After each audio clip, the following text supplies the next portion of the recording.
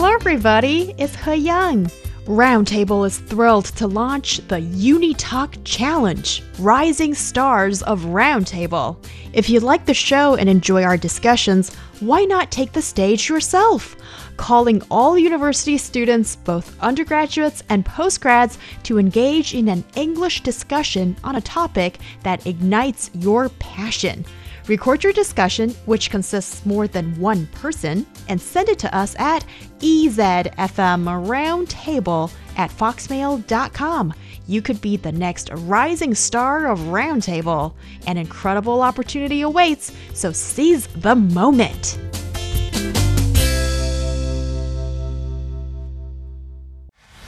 Discussion keeps the world turning. This is Roundtable. You're listening to Roundtable. I'm Niu Honglin, sitting in for He Yang, joined by Yi and Ding Heng. As you have just heard, Roundtable is looking for new podcast enthusiasts. And the first stop of our UniTalk Challenge campaign is Beijing Foreign Studies University. On the 11th of October, Roundtable will go to BFSU and talk to students there directly. So if you're nearby, I'd love to meet you there. Coming up on the second half of the show, for some, it's the allure of adventure, while for others, it's the promise of financial rewards. The maritime industry in China is undergoing a transformation as the number of new seafarers is on the rise. But so is the complicity of the profession. We'll unravel the intricate tapestry of seafaring life. And in recent years, a new trend has emerged among young couples, breaking free from the age-old practice of exchanging money as wedding gifts. Instead, they opt for more creative, meaningful ways to celebrate love. We'll find out what they are gifting for a change. If you'd like to find us, search for Roundtable China on your favorite podcast platforms. And now on Roundtable. When many young people aspire to find office-based careers after graduation, some young individuals choose to become seafarers and embark on their maritime journey. Some say it's a high-paying profession, while others mention the need to endure a life of isolation. What is that motives people to choose this way of life? Is this a new trend among China's young people? But first things first, what exactly is a seafarer? What does this job entail? Well, seafarer refers to staff who work on ships and engage in maritime activities, including captains, crew members, engine engineers, chief mates, second mates, sailors, communication officers, and others. So they typically live and work on board ships and often sailing at sea for several months or even longer periods. And especially, I think, in today's area, especially in the post-pandemic area, when you look at a prosperous economic globalization, international trade. So some say that the role of seafarer is becoming increasingly important. And what do seafarers normally do? I think that's a question that many people are curious about. First of all, they are responsible for the safe operation of the vessel. They are required to maintain ship equipment and ensure the vessel can navigate safely. And plus, they are responsible for loading and unloading cargo on the ship. They need to assist in the loading and unloading of those products and cargo to ensure the safe and efficient transport of goods. And thirdly, they need to maintain ship discipline. They are responsible for maintaining the order inside the vessel and upholding discipline on board. And lastly, they are also responsible for the maintenance on the ship, perhaps fixing certain engines and also performing essential maintenance work. So still, I think for a lot of people, especially for a lot of people who work in buildings and ashore, I think seafarer and also life on a ship could be mysterious, kind of like far away from our daily life. So it's kind of interesting to discuss why more young people are interested to take up this career. Exactly, because I also did a little bit of research and I realized actually you have to learn about a lot to become a seafarer. According to one currently seafarers, he said that he had to learn first aid, diving, baggaging, CPR, welding, machining, and industrial English even, equipment operation and disassembly of equipment, electrical work, a lot of things need to be learned in order to be a seafarer. So why are they striving to become seafarers? First of all, my impression is that this particular profession or this particular occupation has never been a very niche, or let's put it in this way. I don't think it's not. I don't think it's unpopular. From the very beginning. Like when I was a college student or when I was a high school student. All those universities with relevant majors. For example, in Shanghai, there is a maritime affairs university, and also there is another one in Dalian. Their scores are very high, and they're popular choices for Gaokao applicants. But are they actually going on board? That's exactly what they train for, right? Wow. What these institutions train for. So, yeah, I think the idea is that once you're enrolled in these schools and universities, when you graduate, you are promised a very, good, stable job within a, state-run shipping company or maritime company.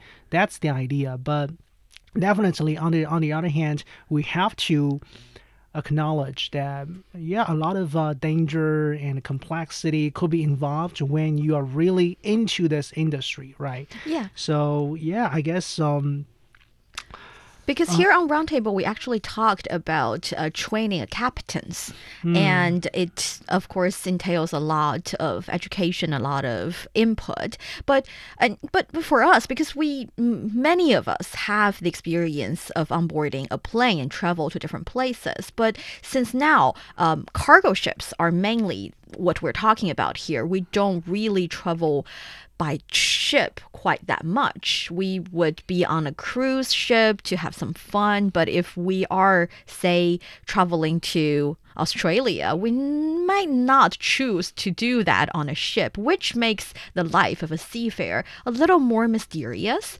And I've heard rumors saying that they've got relatively high wage, and that is one of the motives of driving them into the industry. Is that the case? Well, that could be the case in certain countries, especially in developing countries. Ships officers working on internationally trading ships are amongst the very highest paid in their countries. However, when you look at specific salaries they are receiving, you have to work for many years in the industry to gain certain reputation or title to have such high salary. That is according to certain insiders or practitioners in the industry, because as far as I know, they have actually a very clear hierarchy on the ship. There could be different roles, and among those roles there's like a hierarchy. So if you want to climb your career ladder, I think it's somehow same for other daily workers. Sure, you have to climb your career ladder to receive that high salary. And I think another reason that drive a lot of people are participating in this career is that maybe it could just be a very dreamy job to do when you are very eager for traveling, because you are on the ship every day and you could be traveling to different countries, for the year or for the half of the year. And that's somehow, I think, to the attraction coming from flight attendants, being flight attendants. And that's also attracting a lot of young people, especially young people, to join that career, right? I actually personally have a different thought about this idea that by doing this kind of job or occupation, you got the chance to see the world, like flying attendants or this maritime shipping industry related workers. Do you really see the different worlds, or would you see the ocean? They are all the same. You see different kinds of airports and maritime ports. They are all the same. Yeah, but they're different, but largely the same. So what's exciting about this? Spend a night in the port or in the portal city, I guess. It's my personal take. It's more like a romanticized idea rather than the reality on the ground. I was actually curious because now a lot of kids claim that they are introverts. They call themselves I people. For I people, if you live in a ship and it has to go away from your family and friends for several months, is that a good thing? That could be a good thing, I think, for a short period of time. You are kind of isolated on the ship and you don't really have to talk to anybody. Except for your coworkers. Yeah, your coworkers. But then I think it could also be like a twofold issue when you look at this regard, because I also learned that for a lot of seafarers or staff working on the ship, there could be like larger possibility that they suffer from mental health diseases, for example, like depression or some other even more serious conditions, because sometimes being isolated for too long could also lead to certain problems, because you have no one really to talk to besides your coworkers, and you have to live and work on this ship for every single day. And usually for example, we have weekend, right? We can just get a short getaway from our companies or the working buildings during the weekends. However, for those people who work on the ship,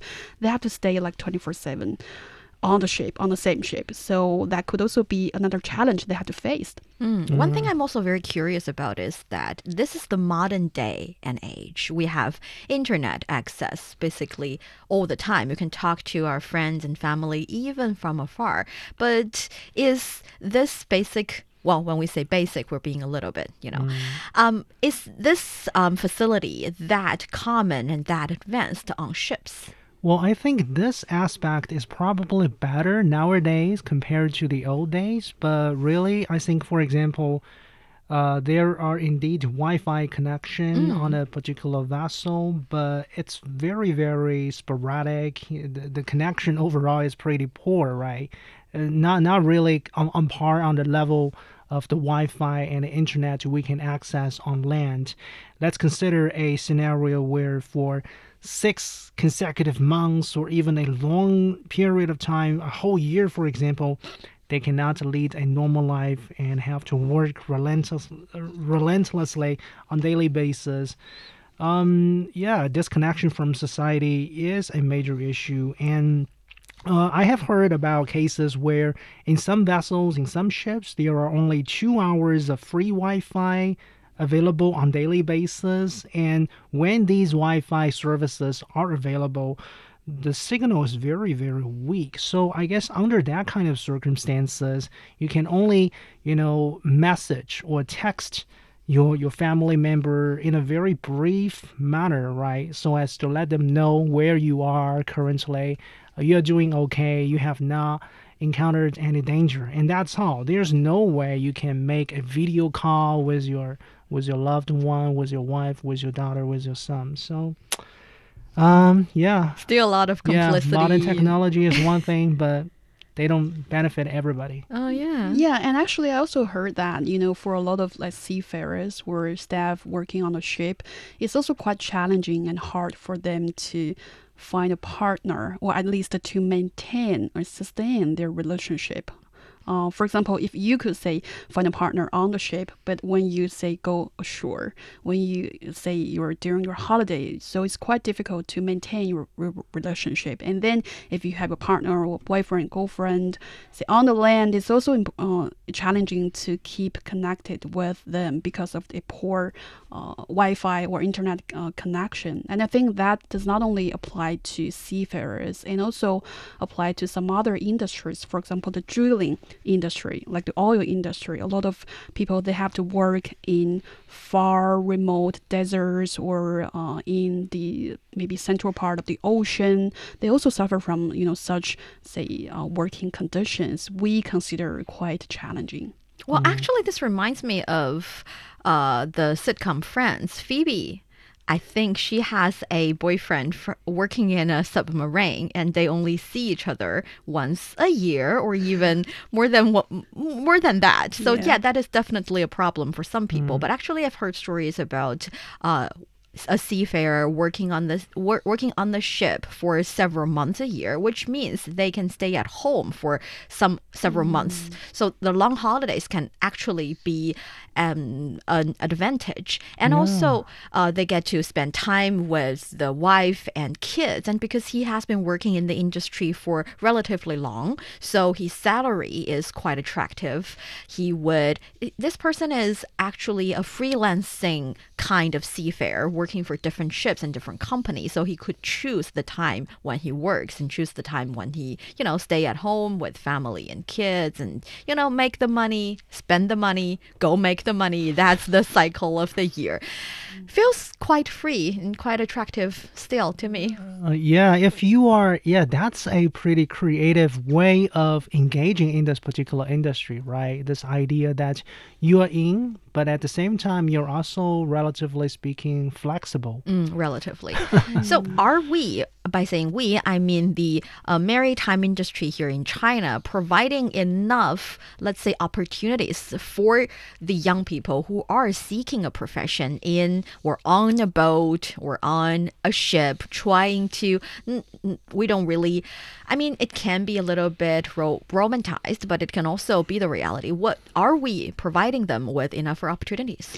Well, I think China is trying to attracting more people to join this maritime jobs by different policies. For example, I think talent cultivation is a very important approach to conduct in this regard. They are providing certain education programs, and of course, they are also implementing special support policies for seafarer talent in the maritime industry, like offering support in economic contributions, housing subsidies, family employment, and children's education to seafarers. So these are all the favorable policies being offered to seafarers and also to attract more people to join this maritime industry. And also they have also established an international seafarer service center and regularly conduct safety education, psychological counseling, and legal consultation activities. They are really trying to, I think, build a more healthy and attractive ecosystem or say industry to attract more people and also to guarantee a better working conditions for those seafarers. And also I learned that internationally there are also suggestions saying that we are also need to provide enough and adequate education to seafarers or potential seafarers, because a lot of times I think young people, for many or for some young people, it's actually a dream to graduate from a maritime university and work and conduct in relevant industry. However, in reality, many people, they completed their studies without practicing in, say, maritime job. And that could also make them quite challenging to accept everything happening on the ship when they really get into that ship. So it's really necessary to provide adequate education and also to help them to adapt to the new era of maritime industry, because I think modern technology is reshaping the industry as well. You have to using all those, modern and intelligent technologies, for example, like Internet of Things and AI. They're also transforming everything on the ship. So how to keep those talents update with this trend is also important.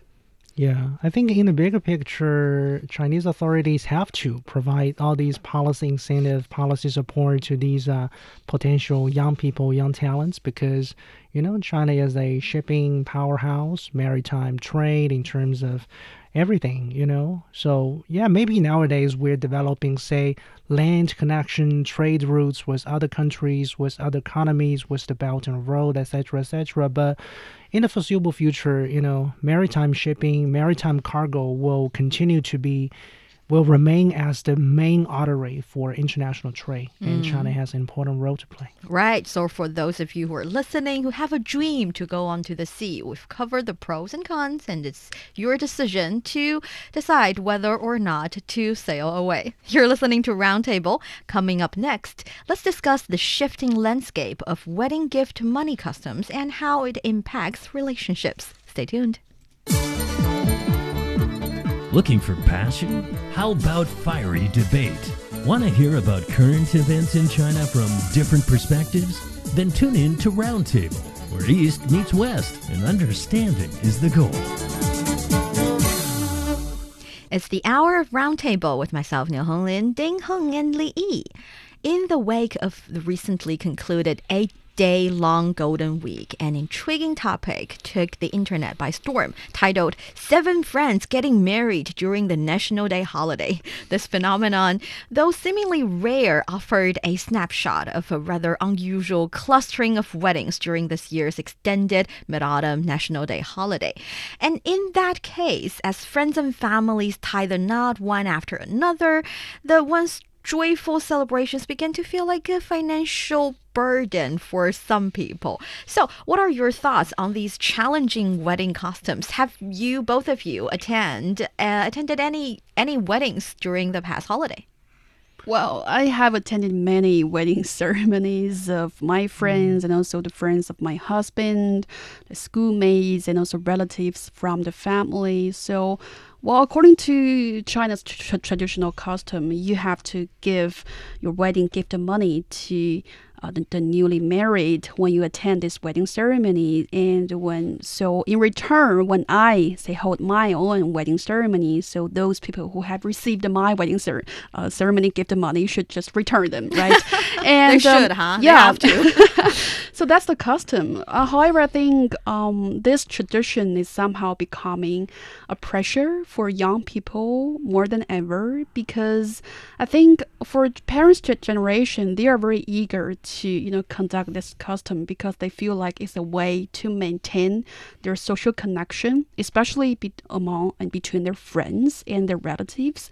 However, I think young people nowadays, we're quite really, I would say I hate this tradition, to be honest, because when I attend wedding ceremonies of my friends, and also when I'm really hosting my own wedding ceremony, we have a very weird feeling is that our wedding ceremonies are mutually sponsored by my friends and also by my relatives. Isn't that amazing? You enjoy the ceremony and it's sponsored by your friends. Well, that could be amazing, but meantime, it also bring burden to you. It demands you to give certain gift of money when you attend such ceremony, and also people have to compare how much you are giving and how much you are taking back. So I think that's why young people are really saying no to this traditional customer. Mm-hmm. Yeah, so during the long holiday, I didn't attend any, but there is going to be an upcoming one in a matter of weeks. Yeah, how much are you putting into the red envelope? Yeah, fortunately, when I get married with my wife a couple of years ago, this guy gave me a red envelope, and fortunately, I still have the record of the statistical record of that envelope that he gave me. So now I have a very good idea about the amount You're of not money going to take I'm into supposed consideration of inflation and everything, Maybe right? inflation is a problem I need to take into account, because it's been 5 or 6 years already, right, since I got married. But really, I think there is a rethinking about this norm, because like one thing Li hinted at is that the initial purpose of giving a red envelope in a wedding ceremony is that when people's life was relatively poor in the old days, people back then tend to resort to the collective power, like each friend, each person, each acquaintance of this person, of this couple, gives some money within his or her capacity and capability to help finance a wedding banquet and a ceremony, right? And gradually that became a social norm. But nowadays, I feel like social norm, in a big picture, social norm is something that can evolve with the changing social and political, economic situation. So at a time, we no longer need other people's financial donation to be able to afford a wedding ceremony. Really, it's time to rethink, reconsider the purpose, the fundamental, the ultimate meaning of these red envelopes. Probably it's better for the younger generation to shift to, say, giving a nice gift, right? Yeah, because I think that money. is what a lot of young people are thinking nowadays, because they feel like they first of all, have to give some gift money to the beloved newlywed couple, and they have to access the amount of money as a symbol of how much love they have for this new couple, for this, let's say, for their friends. And that is definitely a burden. And another thing is it affects your relationship when you realize the lovely friend you gifted 3,000 yuan to back then only give you a gift card of, 500 yuan that you can only buy cakes and breads, and that makes you very angry, and that hurts your relationship. So I totally get how come young people nowadays are saying two things. First of all, they're openly, some of them, really just some of them are openly ask for their wedding gift money back.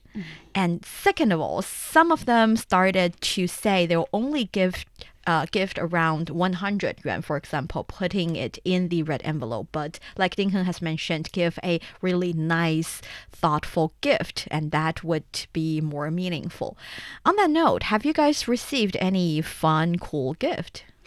Well, for my own wedding ceremony, I have received several pieces of gifts, and a lot of them are cups, or couple cups, or like wine glasses, and that's very typical wedding ceremony gifts you could receive. And I think it's really not about how much they have spent, buying these gifts. It's really about they are thinking of me, and beyond the red envelope, beyond the wedding gift money, they are also bringing me several pieces of gifts, which I can really totally feel the love and the best wishes they have for me and also my husband.